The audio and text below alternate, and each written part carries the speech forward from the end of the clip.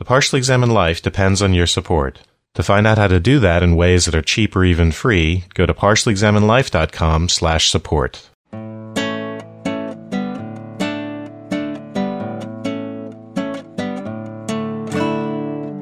You're listening to The Partially Examined Life, episode 180, part 2, hopefully our last segment on William James psychology. We had just spent the whole first half talking about the self. Well, let's move on to the will. Can we point at emotions before we get there? Just say what the theory is. So we read a whole chapter on emotions, and it is relevant only insofar as they're not the will. They're part of, we read a whole chapter on instinct and we read a whole chapter on the emotions, which are both kind of part of this reflex action. Just his theory of emotion is that really what emotion is you feeling some physiological stuff. So what fear is you see the scary thing and your body reacts. Your heart starts pounding, your breath gets fast, your mouth dries up, and then you having that experience of your body doing this is what fear is. If that seems counterintuitive, it's another case in which James thinks the whole is greater than simply the sum of the parts. Because we're responding to so many different physiological reactions in ourselves, it's sort of like a physiological pointillism, that we can still have this complex subjective state fear and yet have it be based upon these feelings of physiological states, which I think is a very interesting theory. I think when I read that, I'm like, whoa, that's like really easily empirically testable, right? Because there's people who are quadriplegic, and if you have a high enough spinal cord injury, you're really cut off from any impulses going back and forth between your body and your brain. In fact, if it's high enough, you can't even breathe. Your brain can't even regulate your breathing or your heart. And they've actually done studies on this. So there have been studies on quadriplegics to see if there's any dampening of the emotions because of the lack of feedback from the body, from the lack of awareness or lack of feeling of any physiological response in the body. As far as I can tell, there isn't really any evidence to support that. There isn't a dampening of emotions. So that's what I got out of the emotion chapter. Well, let me give the other category of objection. I've characterized this before as Bob Solomon's view, where he felt like, yeah, okay, there's a physiological feeling aspect to an emotion, but that's just kind of like a little queasiness or something. It really underdetermines what the emotion is. What makes it an emotion as opposed to just a feeling is the judgments involved.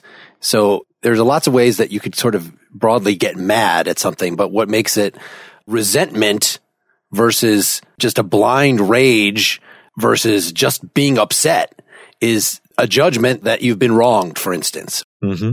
So that makes it sound like it's not just experiencing that my face is getting all hot and that's what the emotion is. It certainly has a cognitive component. And certainly James is aware of that. So what is he going to say in response to that? How does he fit that into his phenomenology here? These obvious phenomenological facts about the differences, the very minute gradations. I mean, he is going to say that it's just because there are lots of different parts of the brain, and as different ones of them are lots of different parts of the body. And so it's just very subtle variations in how hot our face is or whatever that it will distinguish resentment from anger. Well, it's what I call a kind of physiological pointillism, right? In the sense that the whole will be greater than the sum of those parts, so that you can get these very fine gradations and emotions out of that sort of tapestry of different physiological reactions that you're aware of. Yeah, I was really surprised about how far he went in that section, because when I was reading through it, I thought he was going to make the point that emotions and feelings are physiological and pointing to some kind of brain parts and manifestations of physiological activity in the brain, and going so far as to say that other parts of the body's physiology would contribute to that. But I was surprised that he went as far as to say that you can't feel emotions without. In fact, he knows that he's being radical here, but it's that, for instance, the act of blushing is what makes you embarrassed. It doesn't seem that his way of thinking about these matters as having a very, very, very decisive physiological component requires him to go that far. And even the observation that you can have emotional responses engendered by that kind of physiological occurrence, or you have a kind of physiological reaction that then you feel an emotion as opposed to having the emotion elicit the physiological response. I don't think you have to go as far as he does to acknowledge that you can have it go that way. It's the physiological response elicits the emotion, or the physiological response is the emotion in some important way. Or you mean awareness of it as the emotion? The dilemma is either it causes the emotion or awareness of it is the emotion. And I think it's the latter. Like, can a dog or some animal, let's just say there's a certain level of animal, maybe you think dogs are extra self-reflective, but that you might want to say can experience an emotion, but yet is not aware of itself experiencing emotion. So it certainly doesn't require that sort of self-consciousness, but we're saying it requires the self-consciousness that you are being aware of something that your body is doing. Doesn't he say, like, a spider can be afraid? If it acts afraid, it's afraid. Yeah. I'm not talking about self-awareness. I'm just talking about your feeling of the bodily state being the emotion, which is different than saying the bodily state is the emotion. Understand? My feeling of bodily state is not the same thing as the bodily state. Yeah. So are we saying, though, then that there has to be, for a spider, for it to have an emotion, it has to have a stream of consciousness, that everything that has experiences at all has a stream of consciousness, and anything that is not reacting purely by reflex has, or maybe even if you are reacting purely by reflex, that you have, as soon as there is awareness of one thing of another, then there is consciousness. In other words, the fact that something reacts to something else using sense organs as opposed to just using the laws of physics, which is not really a reaction. Yeah, the spider might not be aware of the foot or about to step on it, and then somehow it's aware of the foot and it runs away. It is scared. So that is attributing some basic sense of stream of consciousness to it. Sure. That's a whole other topic.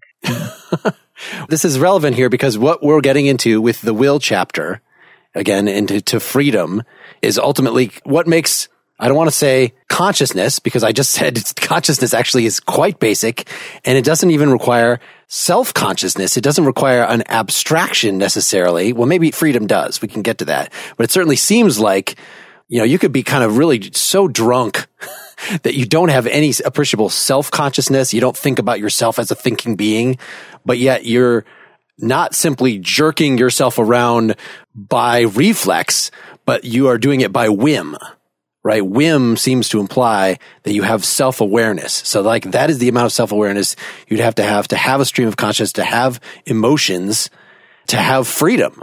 Should we move on to free will? Yes. Or to will, right? It becomes free later, right? It's free at the very last section, I guess. It's the only place where we talk about free will. Right. So that's the question that I'm trying to figure out as we go through here is, at what point does, again, we don't want to say consciousness, maybe we want to say intelligence, maybe we just want to say freedom. At what point does that arise in, I think this is kind of the genius of his account here, is that it's not like a light turns on with consciousness. And so you could have Descartes saying, oh, all animals are just act on reflex and they don't really feel pain then. Just torture them all you want. The way he starts with it is this whole idea of voluntary acts, which in your spider analogy, and to the extent that you would say things that act voluntarily have consciousness. And so that would make all sorts of things like spiders have consciousness because they are committing voluntary acts. Are they? Yeah. He explicitly says animals can perform voluntary, because a voluntary act is just one, it begins as a reflex act, but then that action leaves an image in the memory, and then the memory can lead to desire, which means you can will that. So as long as you can store up a memory of some originally reflex action to something, you can repeat it in a non-reflex mode of behavior or frame of mind. Right. I think he, early on, I don't remember the quote, but in one of those intro chapters, he explained intelligence as something where the means are flexible. He contrasts a magnet, right? You might want to say that you drop iron filings on a magnet, and it seems like you could use teleological language. The iron filings want to go to the magnet. But the fact is, if you put a piece of paper in front of them, and if the iron filings would just move over an inch, they could get past that piece of paper and go to the magnet, but they won't do it. And that shows that they're not intelligent, that they don't have whatever this thing, if we can call it consciousness, they're just being drawn. I mean, I'll push back on that. Look, that's not any different than the way a fly behaves towards light, right? Or my dog behaves towards trying to go out the door. Well, he gives the example of a frog, right? Where he's going to say, actually, no, it's different in the fly or the dog, because if something gets in their way, they're not simply going to cling to the obstacle like the iron filaments cling to the paper, trying to get to the magnet. They're going to do the equivalent of going around the paper. They have enough executive function to figure out how to get what they want by directing their bodies to move around the obstacle or do something else with the obstacle. And that's, for James, is it intelligence, Marks? Is that the word he uses? That's sort of the essence. I think it's just mind. That's it. It's not intelligence. It's just, what is mind? Mind is being able to do that. Yeah. Okay, so that's fine. And I can buy that and just say that certain kinds of minds are stupider than others. And that's fine. Sure. Yes. That's fine. Your dog might do that sometimes. Yeah.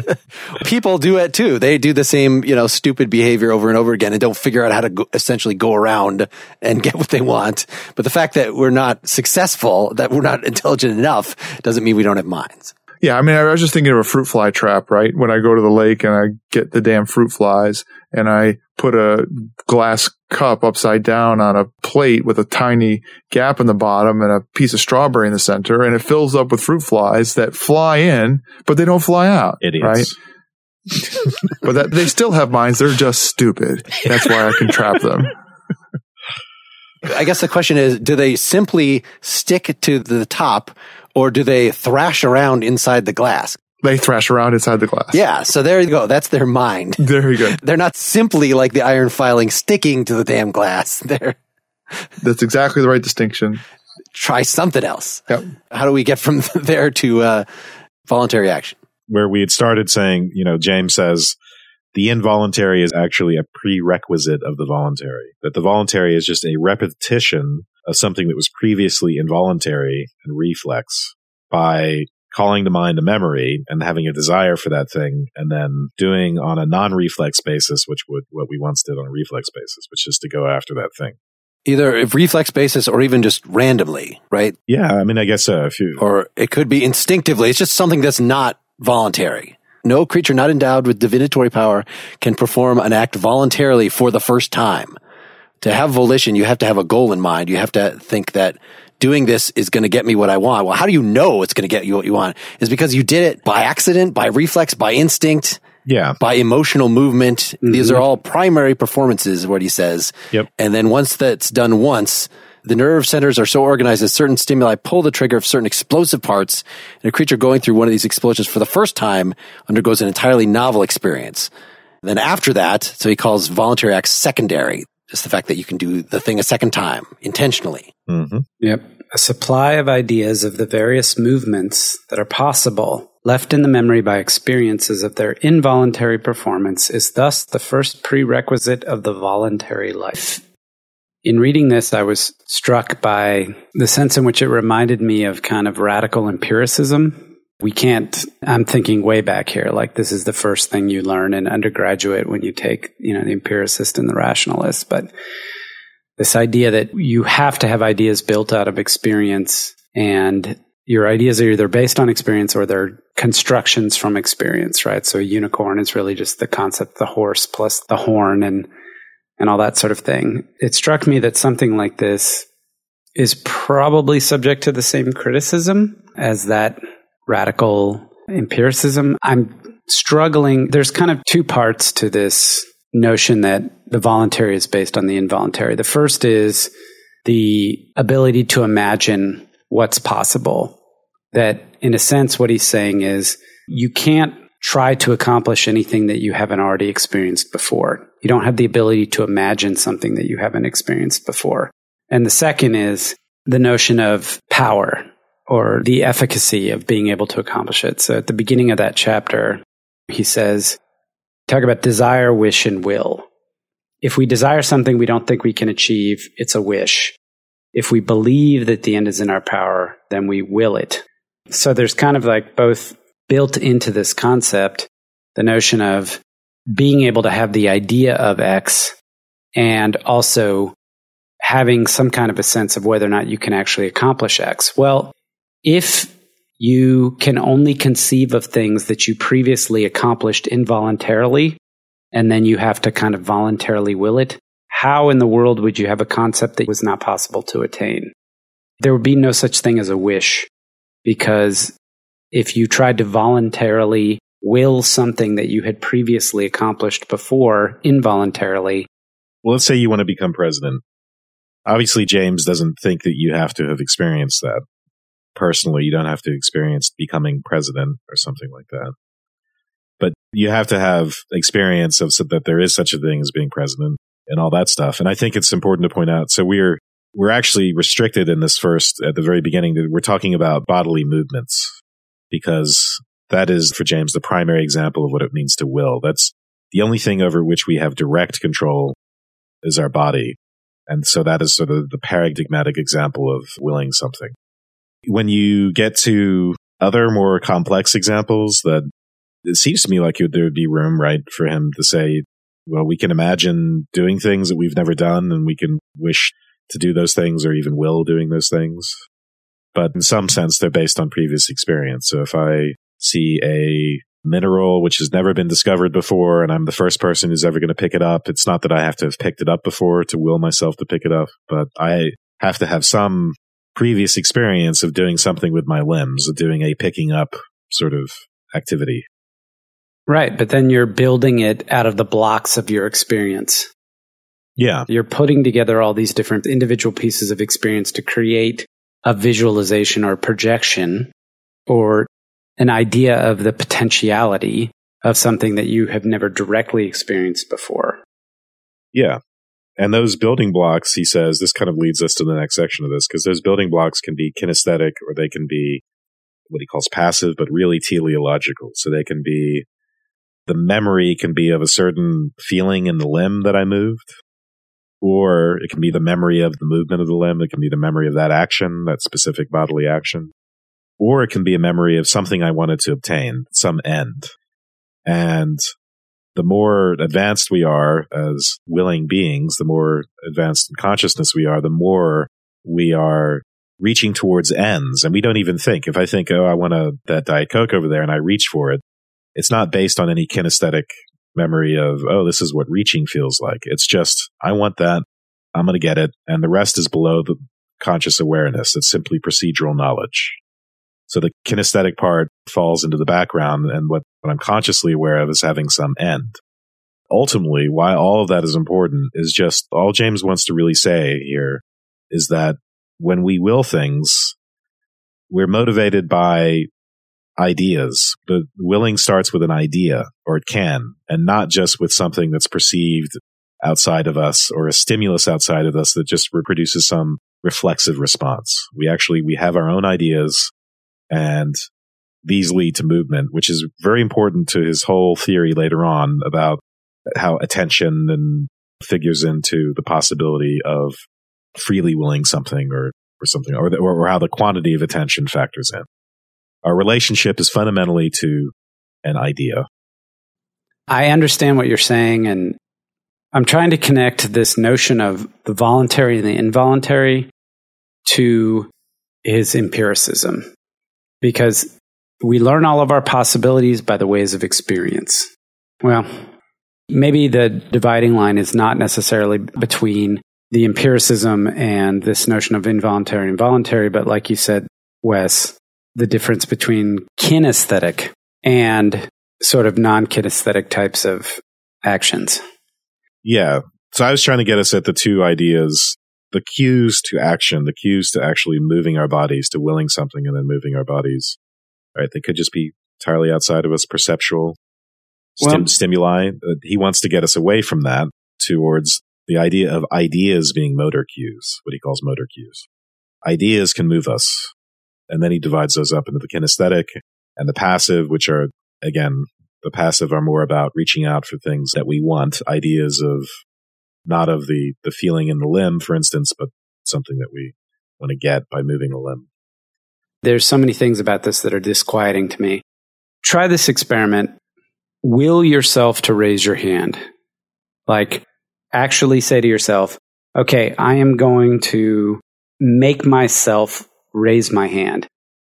And compare that experience of doing that to like an involuntary thing where there's a fly and your hand jerks up to wave the fly out of the way. You can't actually recreate the involuntary experience. When you think, I'm going to raise my hand, you're not actually telling your muscles or your arms to do something. You simply make the decision to do it, and there's, in a sense, the same involuntary reaction.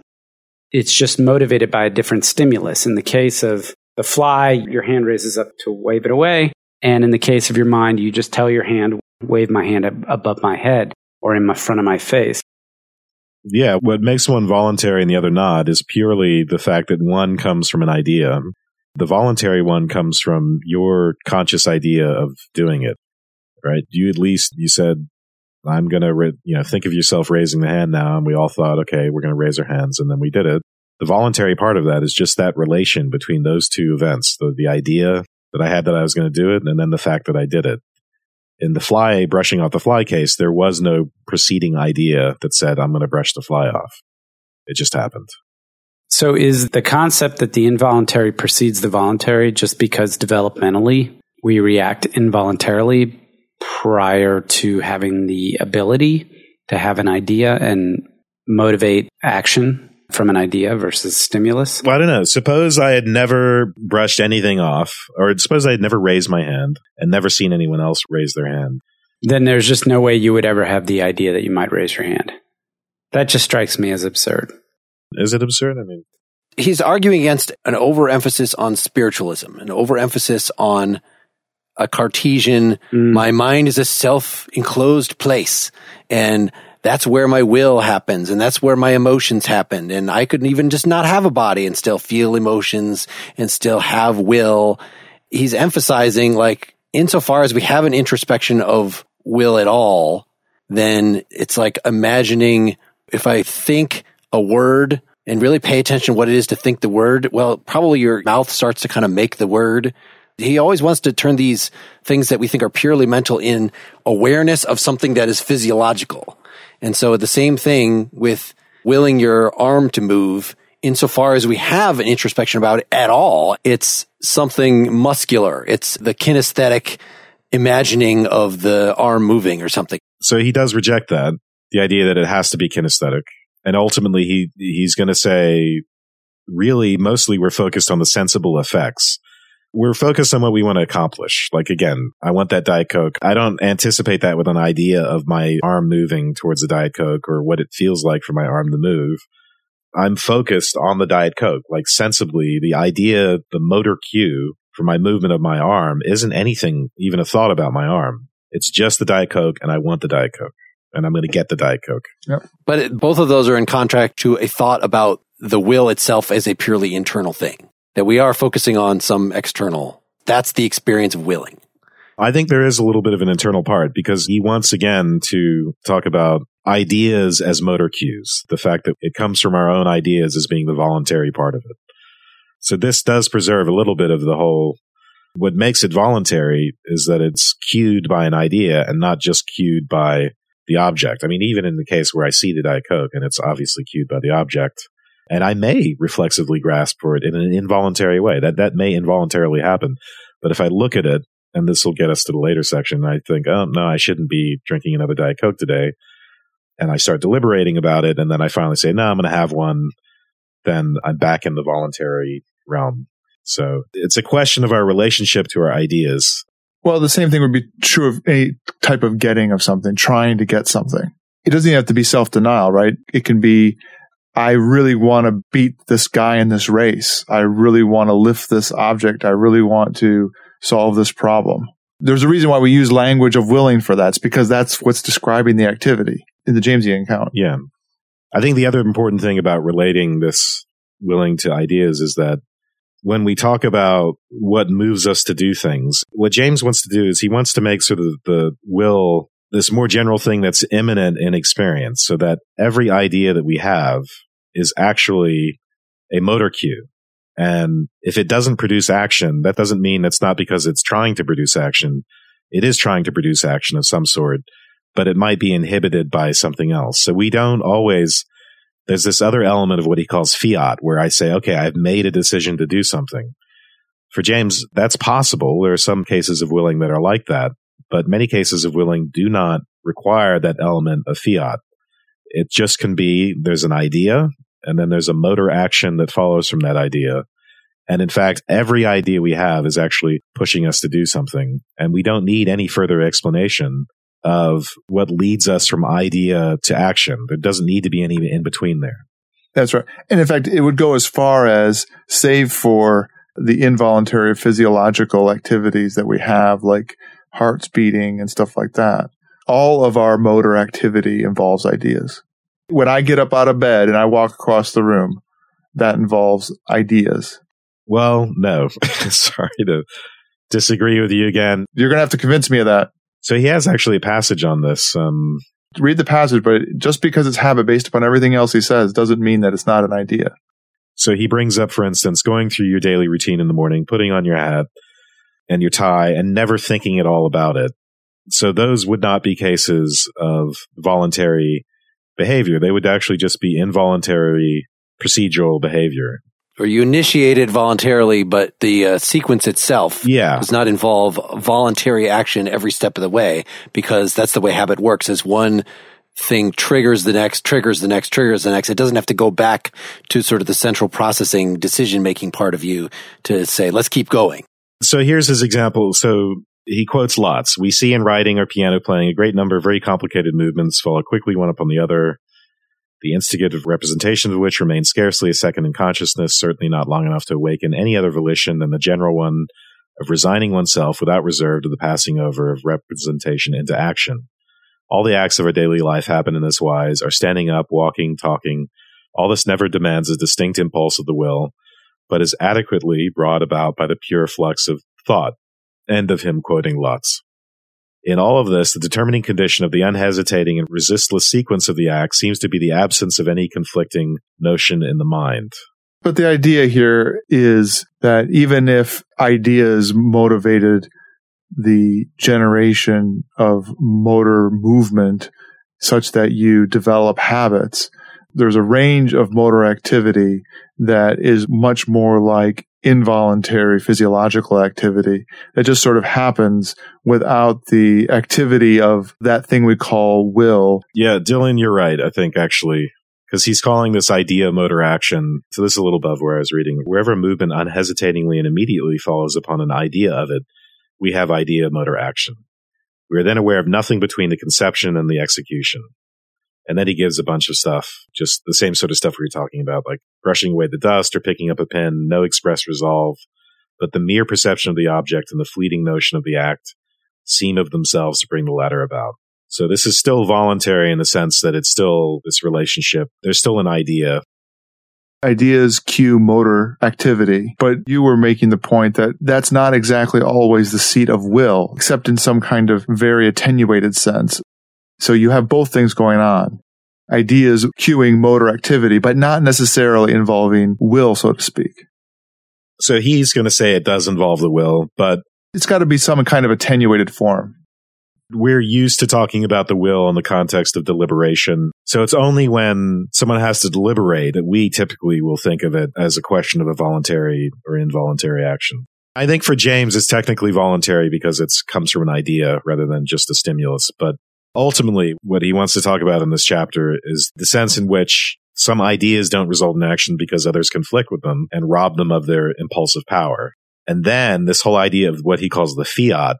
We're used to thinking about will in terms of this fiat feature where we say, yes, I will do this now. That comes into play where we have to neutralize what he calls the antagonistic or inhibitory idea. We have this stream of consciousness, all these ideas all the time. All of those ideas are impelling us to move inherently. That's part of their nature. But there are other conflicting impulses that prevent that from happening. And sometimes those conflicts become something we have to deliberate over and ultimately produce a fiat about and say, okay, I'm going to either do this or I'm going to do this. Right. Just to add to the sort of high-level picture I was describing at the beginning, that he has this picture of mentality as motor, where there's an incoming signal and there's an outgoing, there's a response. And you might think, couldn't that all happen literally as reflex? In other words, without ideas being involved at all? And certainly there are a lot of actions that do seem like that, but because we have sense organs and we use those to react, then yeah, talking about these things as having an action loop in that way is not at all to say that they don't involve mind. He has a whole chapter that we didn't read where he considers a behaviorist account of this, where couldn't you think that we just do this reaction without the mind even getting involved? Or if it is involved, it's just a bystander. It doesn't have causal power. And he has an evolutionary argument that like, well, we have consciousness. We have this stream of consciousness. We think we have minds. It would be silly if all that were going on and that developed evolutionarily without some purpose. So let's go ahead and just accept the obvious experiential information that, yes, the mind is involved. And so we can say both that there are these reflex loops, and yet part of the loop, part of the causal chain here is an idea that is then triggering you. And we might even want to say triggering the will. Is that okay to say triggering the will? What do you mean? Like, give me an example. Yeah. So I see a can of Coke. I have a desire for Coke. So I reach out and grab it. It's not unconscious. I'm aware of what I'm doing. I didn't think about it. There was no sitting back and visualizing myself reaching out for the can of Coke. Maybe I didn't even stop to think, boy, am I thirsty. I still want to say there's an idea. There's plenty of ideas involved in that. I think you're right. And he would call that a willing, even though it's not a deliberative act. So his conception of the will is wider than deliberative acts. And the reason what makes an act deliberative would be if there was something inhibiting you from simply doing that, and then you had to make a decision. So you had no conflicts in that case. You had no inhibitions about getting the Diet Coke, and you just did it. It's an act of the will, but it's not a deliberative act. It's a triumph of the will. So he says, we may then lay it down for certain that every representation of a movement awakens in some degree the actual movement which is its object, and awakens it in the maximum degree wherever it is not kept from doing so by an antagonistic representation present simultaneously to the mind. The express fiat, or act of mental consent to the movement, comes in when the neutralization of the antagonistic and inhibitory idea is required. So we don't get to the level of a fiat, a deliberative sort of act of the will, until we have such conflicts, until we actually have to neutralize inhibition, which I think is really a fascinating way to think about the will at this level. So deliberation is just indecision resulting from conflict. The feeling of effort. There's a certain normal ratio in the impulsive power of different sorts of motive, which characterizes what might be called ordinary healthiness of will. So he talks about the fact that the will can be unhealthy, that it can be explosive, that it can be too weak. This all sounds very Nietzschean. So when he talks about the fifth form of decision, in which, whether it's the case that all the evidence is there or not, we sort of feel like we have to make an effort. We have to use our willpower to accomplish something. And what I love about what I'm about to read is it's that he really gets at the sense that when we will things, we actually lose. We actually have to give something up. So he says, whether it be the dreary resignation for the sake of austere and naked duty of all sorts of rich mundane delights, or whether it be the heavy resolve that of two mutually exclusive trains of future fact, both sweet and good, and with no strictly objective or imperative principle of choice between them, one shall forevermore become impossible, while the other shall become reality. It is a desolate and acrid sort of act, an entrance into a lonesome moral wilderness. Even in acting on one alternative, both alternatives are held in view, and in the very act of murdering the vanquished possibility, the chooser realizes how much in that instant he is making himself lose. And this ties into other areas of the book where he sort of, when you make a choice, you're choosing a certain type of future self and killing off all the others. This gets at the existential nature of certain types of choices. I would add into that activity this whole question of attention and how will is tied directly to attention. As he says, effort of attention is thus the essential phenomena of will. We're not going to go into the attention chapter that we read, but just to quote from the beginning of it, my experience is what I agree to attend to. Only those items which I notice shape my mind. Without selective interest, experience is an utter chaos. Interest alone gives access and emphasis, light and shade, background and foreground, intelligible perspective in a word. Without it, the consciousness of every creature would be a gray, chaotic indiscriminateness impossible for us to even conceive. So attention is kind of like do we want to say it's intelligence, it's consciousness, the thing that makes the light turn on? Yep. But really, attention is the one faculty that we have that really brings all this different stuff together. It is the thing that distinguishes the stream of consciousness that we talked about last time. Attention determines action. Following up to this, he will say all sorts of Nietzschean things about how pleasure and pain are actually not the primary springs of action. They have something to do with action, but anything that captures your attention can be a springboard to action. Any perception, any imagining. And in fact, most mental life, most of what we do is done without reference to pleasure and pain. The class of the good is greater than the class of the pleasant. Really interesting idea of this much broader idea of motivation than the British empiricists have given us. So again, anything that holds our attention can be a determinant of action. Any idea can be a kind of motor cue. And then what determines how much force is behind an idea, its impulsiveness, how much it's going to urge us to act, is its capacity for compelling our attention, its ability to dominate our consciousness. It's really innovative. He says the essential achievement of the will, in short, when it is most voluntary, is to attend to a difficult object and hold it fast before the mind. The so doing is the fiat, and it is a mere psychological incident that when the object is thus attended to, immediate motor consequences should ensue. Effort of attention is thus the essential phenomena of the will. And what's great about attention is it's so hard to tell, much harder than moving the arm, whether it's voluntary or not. Sure. From the attention chapter, he says, there is no such thing as voluntary attention sustained for more than a few seconds at a time. What is called sustained voluntary attention is a repetition of successive efforts which bring back the topic to the mind. It makes you think of Socrates' demon in a different way, right? That act of will doesn't have to be voluntary exactly. It's pulled this way and that. It seems spontaneous. Exactly. Spontaneous is a better word than either reflexive or voluntary. It is a thing into itself. And this complicates the whole deal with the self, because it's not me, a substantial self, moving my attention around. No, it's like the contents of consciousness themselves kind of organize themselves by the attention flitting from thing to thing to thing. So it's really the me is the attention. It's not the thing that does the attention. Well, and this is the great thing about it, right? Because that then gives you an avenue for that experience of feeling captured by something against your will, right? So here's one thing where I think James has something interesting to say here, because it's true. It's not a matter of our own volition, the types of things that capture our attention. But when we get into a deliberative state, basically we have two different sorts of ideas before our attention. So the drunkard, he uses the example of the drunkard a lot, which I like. There's an idea, of course, they know they shouldn't be drinking. And then there are lots of other lame ideas like, well, it's Christmas, or, oh, this is like the finest whiskey, I'm just going to do it this once. And all these other things, which are, if he attends to them enough, are going to overcome the other idea and impel him to act in that way. And the trick for the drunkard to resist all that is to be able to pay enough attention to the idea of his own well-being and what the consequences of drinking are, what they really, really mean, and all of that stuff. And the fact that those two things will be in conflict and be the things capturing his attention are not under voluntary control, but the effort of attention, James wants to leave open the possibility that despite all the determinism there about what's going to be, what our conflicts are going to be, it's possible that the effort of attention might be an independent variable, might stand outside of the deterministic stream.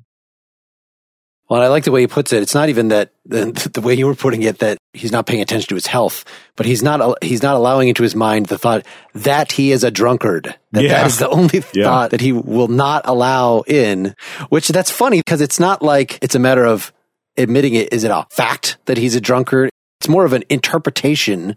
There are different interpretations of his situation. I'm not a waiter.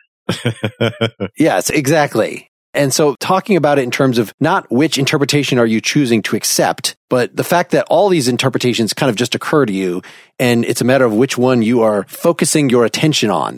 That sounds quite different than accepting as fact, but just focusing your attention on it as motivation.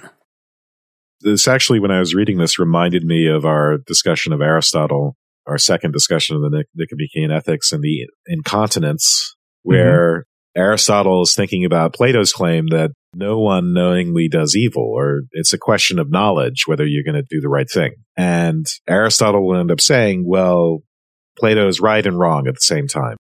In a way, the incontinent person knows that they shouldn't be, in this case, drinking, but in a way they don't know. If they really knew, that would be the equivalent of giving the right attention, of being aware that drinking is bad for me. Just paying the right amount of attention to that idea would be the equivalent of having the right sort of knowledge for Aristotle, leading to the right sort of action. There's a way in which the weak level, so Aristotle will want to say, yet, the incontinent person does know they shouldn't drink and has a kind of weak second grade knowledge of that. That's sort of the weak attention, I think, for William James. You have the idea, but you can't sustain it before your mind, and you let all the excuses creep in. It's Christmas. Oh, it doesn't matter this one time. And that sounds really right. But it's the kind of pragmatic version of that, because it's not a matter of the truth is that he's a drunkard. The truth is that, it is in your objective self-interest to do such and such. It's, again, a kind of a matter of which interpretation you're paying attention to. And I really wanted to bring this back to the self, that when we're talking about the social self and we were saying, we were giving exactly this kind of Aristotelian argument about not going for the $1 in the hand when you could stay your desire and have $2 in the future, that's more rational. And just the fact that, all these elements of your social self, I don't think we even gave the quote here. The most interesting thing about the social self is that a man has as many social selves as there are individuals who recognize him and carry an image of him in their mind. So it's not that all these social selves are like objectively true or something. That's not even kind of the point. It's just that the fact that these are images that we interact with, they are pragmatic realities for us, and we can choose to focus our attention on them or not focus our attention on them. It's much less a matter of, are you being objectively correct in where you're putting your attention, as something more in line with the existentialist take on this. So I think with the drunkard, there's a true and false there, right? You could interpret an existentialist take on the drunkard that maybe you're a drunkard philosopher king, the drunken master. There's a Jackie Chan movie called that, where there might be ways that even as a drunkard, you can interpret this as, well, I'm a poet. Poets are supposed to be drunk. That's how I do my best poetry. You're a high-functioning drunkard. Exactly. So it's an objective fact that you have a physical craving and will go into withdrawal if you don't drink. There are definite physical facts involved here, but how you ultimately interpret that in terms of values and what you should be doing, I think James is much more, I don't want to say he goes so far as existentialist, but... Yeah, it's much different to be a Charles Bukowski and just to say, yes, I'm an alcoholic, and that's the way I want to live my life and be a great writer at the same time. And to see the alcohol as toxic to one's life and want to get rid of it but not be able to. But I don't know, on Jamesian grounds, isn't it conceivable that a Bukowski could be wrong? I think James does tend to assume, just in his offhand comments, again, he's not giving an ethical treatise, but that, yeah, we realize that some actions are honorable and some are not honorable. And the dynamic is very much like Aristotelianism, where if you keep in mind the thing that really does prick at your conscience, he just doesn't get it. The technical details of, when we were talking about Adam Smith's Impartial Spectator, which is very much like what Wes, you were describing as the limit case in the social self. That is it getting at something objectively good, or does it ultimately boil down to something theological and absolute, or is it merely a projection based on your present beliefs or something like that? As a pragmatist, I would say James would safely be in the second category, right? That even if there are objective moral truths floating out there, we don't interact with them. So we kind of have to go with what we actually have at our disposal. That would be his, a pragmatist take on ethics. But given that, there could be some very strong, very absolutist rules that we just, whether they come from culture or they're part of nature, maybe we're not even in a position to decide that. But the upshot is something like moral objectivity. We've just said what volitional effort is, a sustained effort of attention. In a word, volition is a psychic or moral fact, pure and simple, and is absolutely completed when the stable state of the idea is there. And then farther on, to sustain a representation, to think, is, in short, the only moral act. The terminus of volition is the idea. And then we get into the question of free will. He recast the question of free will according to his new theory of attention. And for him, it's a question of the quantity of effort that we can put into attending to something. The question is whether that's a completely deterministic function of variables like character or habit or motive, or if it can be an independent variable which stands outside of all those things, which isn't simply just an effect within the deterministic stream. That ability to give things different quantities of attention. And he wants to just sort of make that the sum total of it and dodge this question about whether or not there's a free will from kind of other grounds. And just say pragmatically, there's free will in the fact that there is varying amounts of attention and varying amounts of effort involved. Yeah, he just says we can't know, right? Yeah, he says the question of fact in the free will controversy is thus extremely simple. It relates solely to the amount of effort of attention which we can at any time put forth. And then later on, he says, the fact is that the question of free will is insoluble on strictly psychological grounds. Yeah, you have to do metaphysics to discuss it, and it's probably insoluble on those grounds too. But this question of effort ends up being that pragmatic way of talking about the will that has ethical import. So later on, he just makes the move that the fact that certain things are harder to do than others, having to do with our attention and all the other things we were talking about earlier, that gives it ethical content. And so it allows for you to have judgments of good and bad, and allows you to have laws that restrict people, that have conventions of behavior and ways of talking about our own self-regulation, all of that together without getting tied up in whether or not your will is actually free or not. Yeah, he says the deepest measure of our worth comes from the amount of effort that we can make. We measure ourselves by our strength or intelligence or wealth, all those sorts of things, but those seem more external ultimately than the most internal sort of criterion of our worth seems to be this capacity to make these efforts of will, which turn out to be efforts of attention.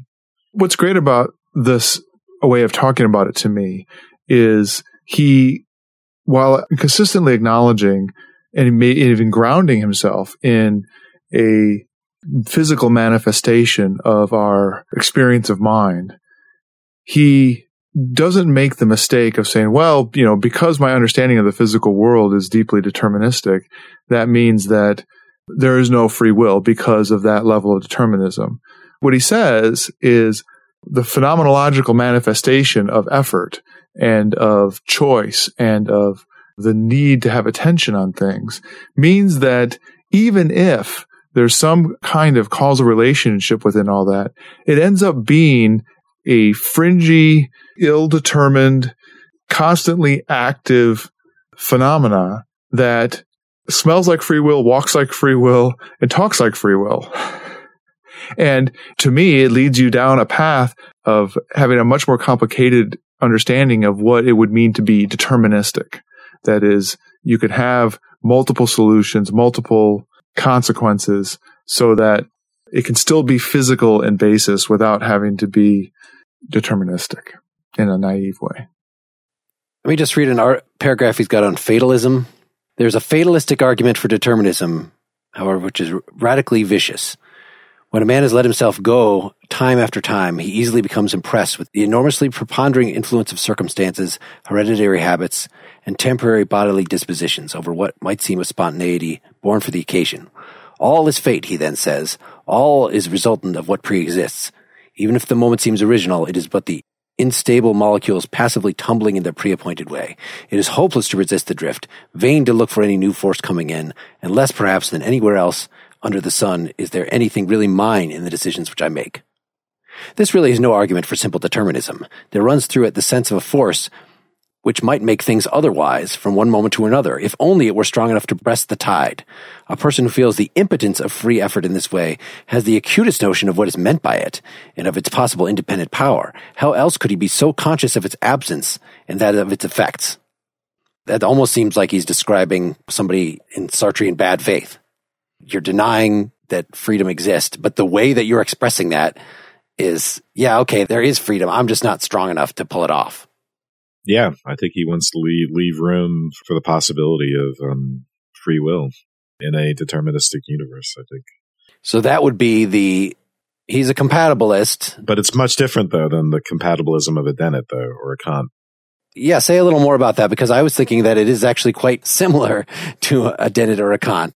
Let's do Kant's version. I've mentioned this before on the podcast, and people have asked me to explain it, so I think this is a good time to explain it. And it comes from this example comes from the groundwork of the metaphysics of morals. Kant kind of just brushes over it, but it's a really good example if you want to think about free will in a deterministic universe, which is to say, suppose you make a great scientific discovery tomorrow, and you have all the insights that go into that.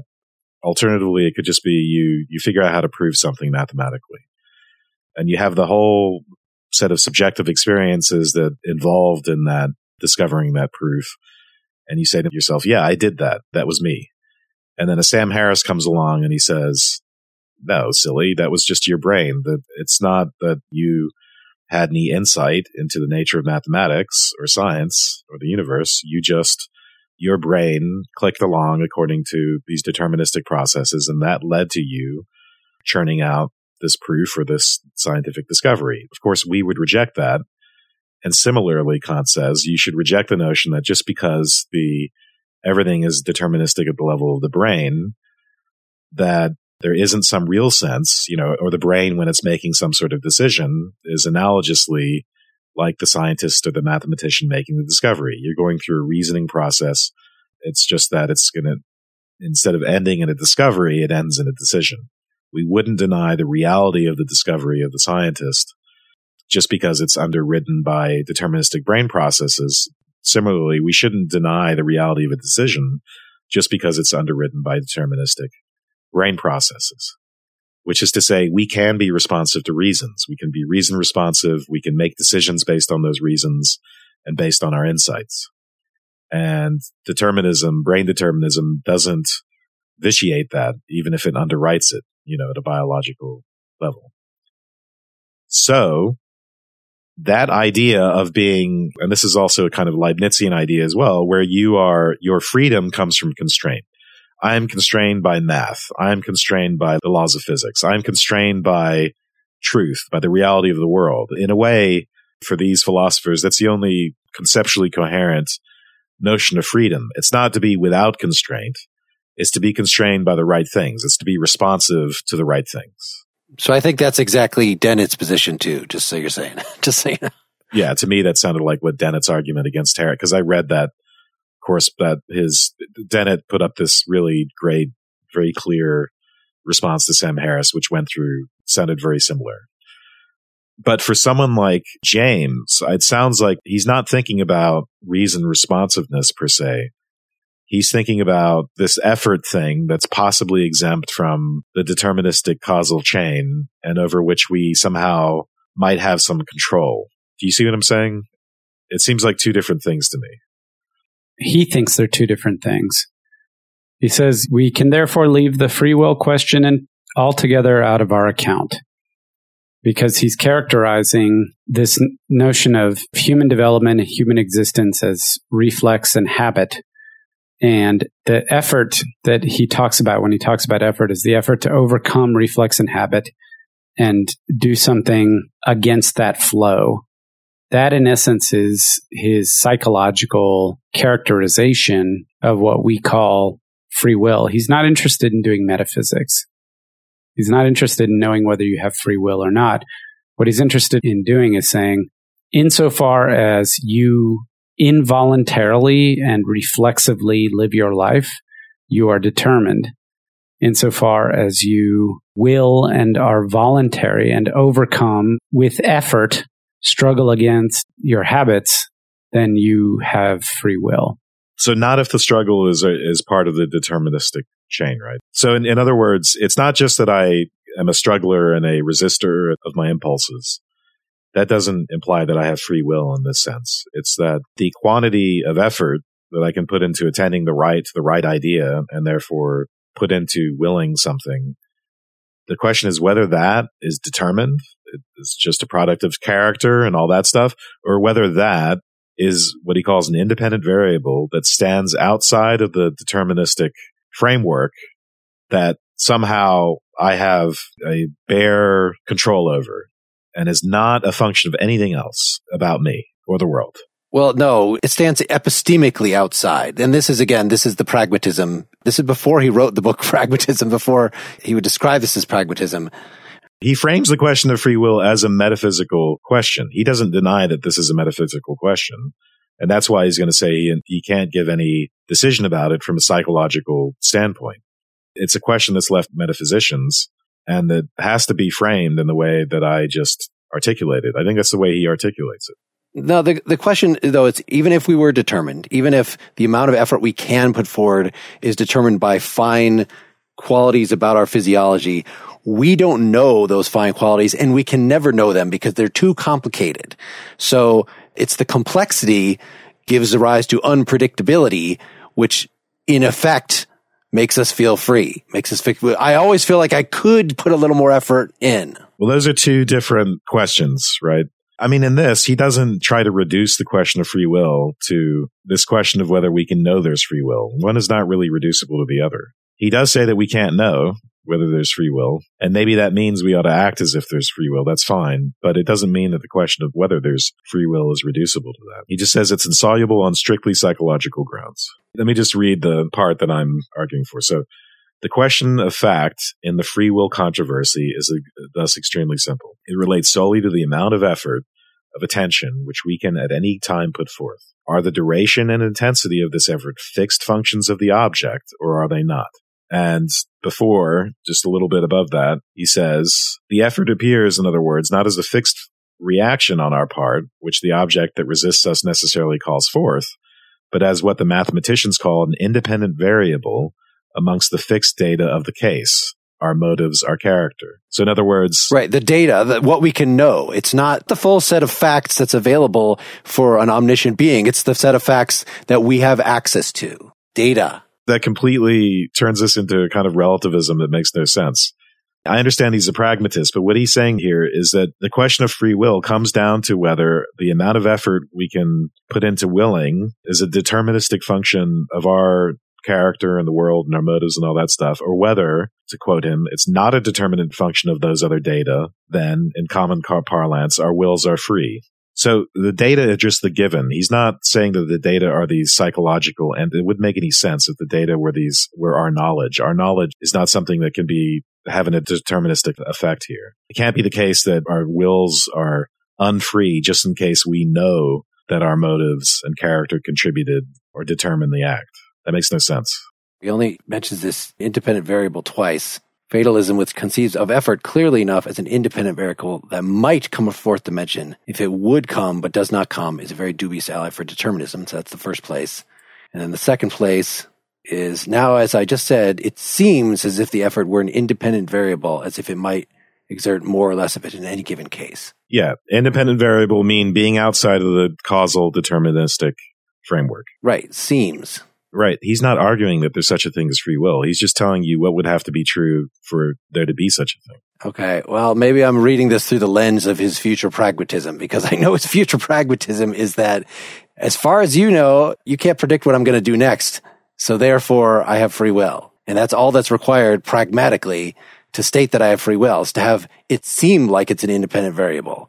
And I think that he can easily argue, and unless you have the brain scan so that we can somehow run a computer simulation of your brain and say, this is what you're going to do next, then, that would be an interesting question. Would that affect the pragmatic take on, you thought you had free will, but once I provide you with this extra information that the computer simulation of your brain, then does that undermine it? Or does the fact that I'm delivering you this extra piece of information, you would just go against it? Yeah, you're making whether or not I have free will depend on whether or not I know that I have free will. I thought that the content of the distinction was the distinction of effort and attention. And it was an academic exercise about whether or not you want to call that free will or not. What I particularly like about it is it dodges the stupid ass arguments in free will about it being genuinely free, and says, look, there's an activity of willing that involves attention and effort. And that's what I mean when I talk about having a will that isn't determined. It may not be completely free in the sense that it is operating solely outside of the activity of the physiological world. But just because it has some kinds of effect of it doesn't mean that it isn't a activity of me as an entity that is distinct in some ways from mere pinball reactions. So this is what I wanted to point out. I had described in past episodes the sense of self as a stable ambiguity. And we see that here in that. So even in talking about your spiritual self, in other words, your field of consciousness, you could see any given desire, like the Buddhist, you could point at it and say, that's not me. Or you could take responsibility for it and say, that is me. And so when you say, I don't know if I have quite enough effort here to power my way through and will what I know to be right, for instance, you could claim that falling short, that lack of effort, the amount of effort that you seem to have available, you could interpret that, again, like a Buddhist, as, well, that's just something that's in my consciousness. That's not me. In fact, maybe there is no me. And so in that way, deny moral responsibility for it. Or you could just say, well, if that's not me, I don't know what is. And I'm not going to be a Buddhist. I think obviously there is a self. And so this has got to be included in the self. And so, all right, I guess I'll take responsibility for that. Is that the same thing, even taking responsibility for it, to say, I could have done it differently? I mean, it's almost, no, I really tried. I couldn't put forth the effort. But there's always this feeling that no matter how overwhelmed I felt, the fact that like you still kind of feel like you could have overcome the being overwhelmed, right? It's not literally like I was on a drug that paralyzed me and I couldn't move my limbs. It's a different feeling than that. He makes the point earlier that it doesn't even matter if you can't do it or not. The fact that you are trying to do it means that you have, here it is. This is in the section, the will is a relation between the mind and its ideas. The willing terminates with the prevalence of the idea, and whether the act then follows or not is a matter quite immaterial so far as the willing itself goes. I will to write, and the act follows. I will to sneeze, and it does not. I will that the distant table slide over the floor toward me, and it does not. My willing representation can no more instigate my sneezing center than it can instigate the table to activity.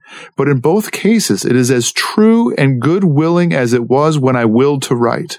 In a word, volition is a psychic or moral fact, pure and simple, and is absolutely completed when the stable state of the idea is there.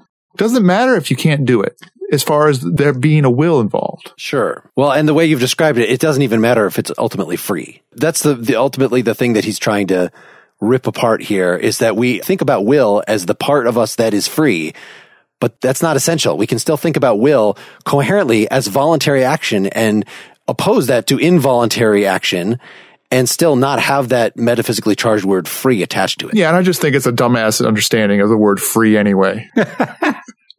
He doesn't explicitly say these things. He doesn't say it doesn't matter. He does. I just quote. What I read was a quote. That's nothing to do with free will. He's just saying that the will is our relationship to an idea. That doesn't mean he's not even talking about free will there. He's talking about potency of will. He's talking about whether when you will something, it has to be, whether we call it willing only if it results in an action. That's completely neutral to the question of free will. It's like you could answer the free will question either way and still hold the same psychology about whether willing includes action or terminates in an idea. I'll just abdicate right now because I clearly have utter contempt for the question of free will being genuinely free. I think it is just absolutely bonkers stupid. So my example of the whole compatibilist or reason responsive example didn't sway you? The idea that the freedom lies in the phenomenon, because it's similar actually to what James will end up saying, even though I think it's different, but just the phenomenology of having an insight that leads to a decision, just in the same way it might lead to a scientific discovery or a math proof, isn't pointing to that insight, that subjective mental state there. Isn't that pointing to something genuinely free? I completely agree with that. But to me, that is the proper understanding of the word free. Yeah. And what always gets combined in here is that somehow free has to be completely disentangled from any kind of connection to anything else. Yeah, but I don't know of any philosophers who have ever argued that, though. But that's why I was trying not to read that definition of freedom into James either. And Wes, you clearly were, and are saying that if there was freedom, it would have to be independence from the causal chain.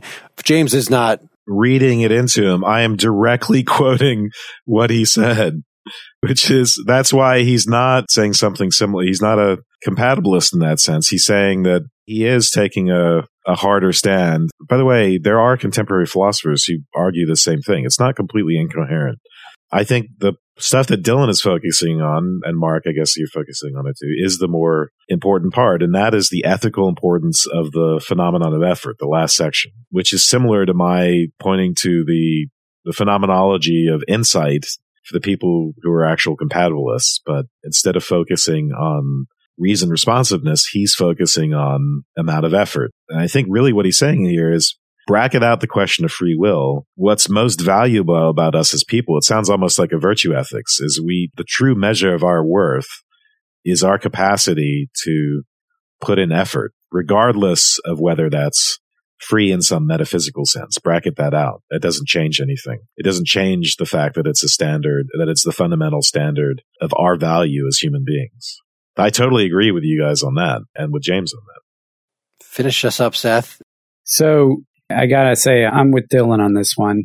I think what James, well, I don't think this is what he's saying, and this is what he says.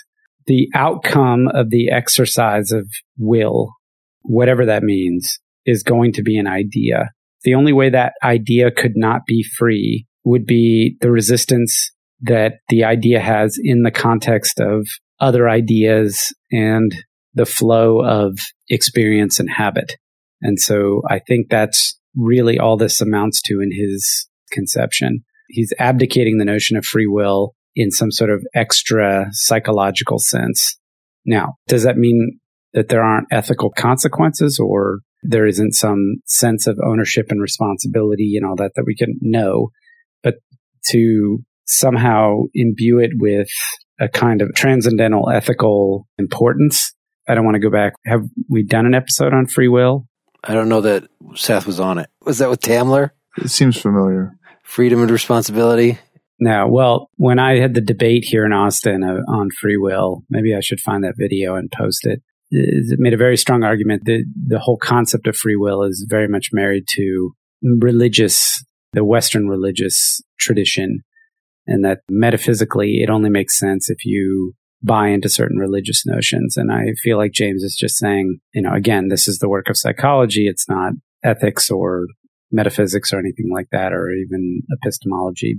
Yeah, so that's how I interpret this part that Wes is pointing at is, no, he's just saying that free will is independence from the causal order. I think he's saying this is the problem of free will as I have inherited it. Yes. And this is what freedom would have to be according to those people. So he's going to throw that away, but says basically we can get everything we need in terms of ethics just out of the psychological by exactly this stuff that we're focusing on in the end here, that you could talk about virtue. And yeah, maybe he could go on a Nietzschean rant and say the fact that I've left the theological notion of freedom behind has advantages. And, but he doesn't give that. He doesn't get into social philosophy here, and maybe he does that somewhere else. So we abandon the problem as is traditionally conceived, but yet we get to have all the moral goodies. He doesn't say we're going to abandon the problem. He says it's not within the scope of psychology. He doesn't say he describes the problem of free will that it's illegitimate to describe the problem this way. He says that this is actually a problem for metaphysics, and this is the way metaphysics has to describe it, and metaphysicians actually ought to think about it. I think we all agree on the point that ethically, he thinks he doesn't need it ethically. I think it's worth telling listeners to go read it and decide for themselves whether they're Alwinists or Caseites. Let's do some closings. Is there anything we haven't said yet about how much you love it? I think James is very, very readable, and it's easy to find the places where you can skip over, but it's full of rich insights that are either applicable or easy to think through right now. So go read the book. Yep. Well written, easy to read. It's one of those things that you read and you kind of go, yeah, I guess so. And then when you think and talk about it, it becomes substantially more complex. Has a bit of antiquated, it has that kind of language of the birth of a discipline, a birth of a Wissenschaft. So there's words in there that obviously didn't shake out into the common language of psychology later on, but well worth the time. And really, from an investment perspective, time and energy, it's a light investment for the quality of the return. which is not how it felt prepping for some of these, that I enjoyed reading it, but there's just so much of it. And then when I have to go back and take notes, that I was just like, ugh. It's a strange combination of it being readable and fun and my finding it delightful, but in a certain way, it's like a textbook. I would rather have it been a series of short, non-encyclopedic, insightful articles. There's a reason why then later he writes, The Will to Believe, and he writes Pragmatism, and his sort of shorter form is an improvement, I think. But certainly this is a monumental work, and I'm so glad that we finally got around to it. And I'm really surprised at how much, I hope that Merleau-Ponty and Sartre read some James. I don't know that they did. Chronologically, it kind of lines up that they might have, but maybe it's just, similarities between what James was thinking about and what Bergson was thinking about, who those guys did read. I don't know. There's a very fruitful dialogue to be had between this text and phenomenology. Anything else, Wes? No, I'm good. Next time, we're going to read Hannah Arendt's Eichmann in Jerusalem, 1963. We would love to hear what you think about this. What else you would like us to read? Email us at pel@partiallyexaminedlife.com. You can respond to us on the blog. You can join our Facebook group and respond to us there. You can follow us on Twitter, all that stuff. I want to remind you that Partially Examined Life 2018 wall calendars are still available. Check out partiallyexaminedlife.com/store. Today's closing song is Join the Zoo/Live Again by Craig Wedren from his new album Adult Desire. Hear my entertaining interview with Craig on Nakedly Examined Music, episode 15, available at nakedlyexaminedmusic.com. Thanks, guys, for making it to midnight. 1 a.m. my time. Good night, everybody. Good night. Good night.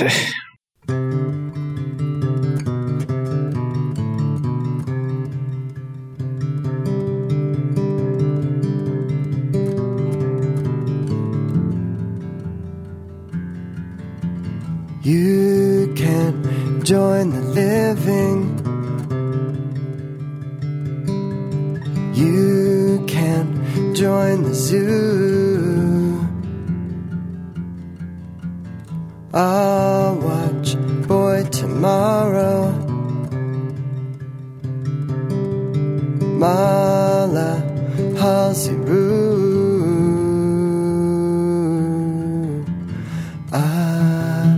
Staring at your face. Oh, promise everything after.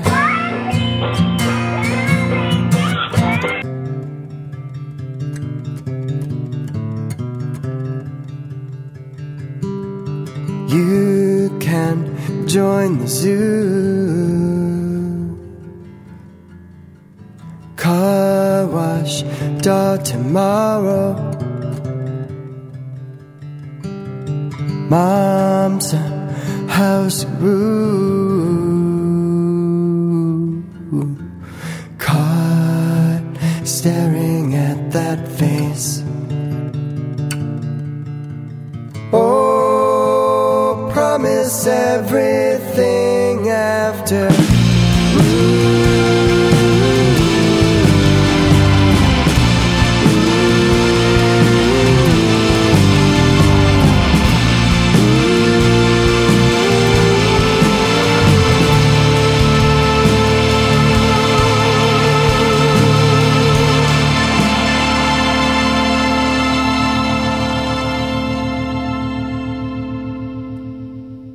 Live again. Nothing is over. Just be friends. Sunlight rides a bus.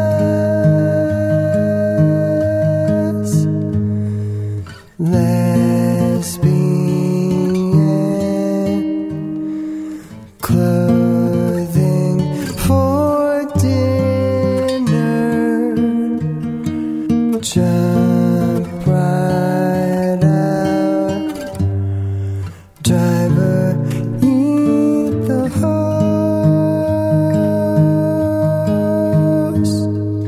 Early in the morning, let me fill you in on something that was talked around and dreamt about last last night. Freezing in the surface, sink a pillar to a coffee, call the doctor out to count your eggs right now.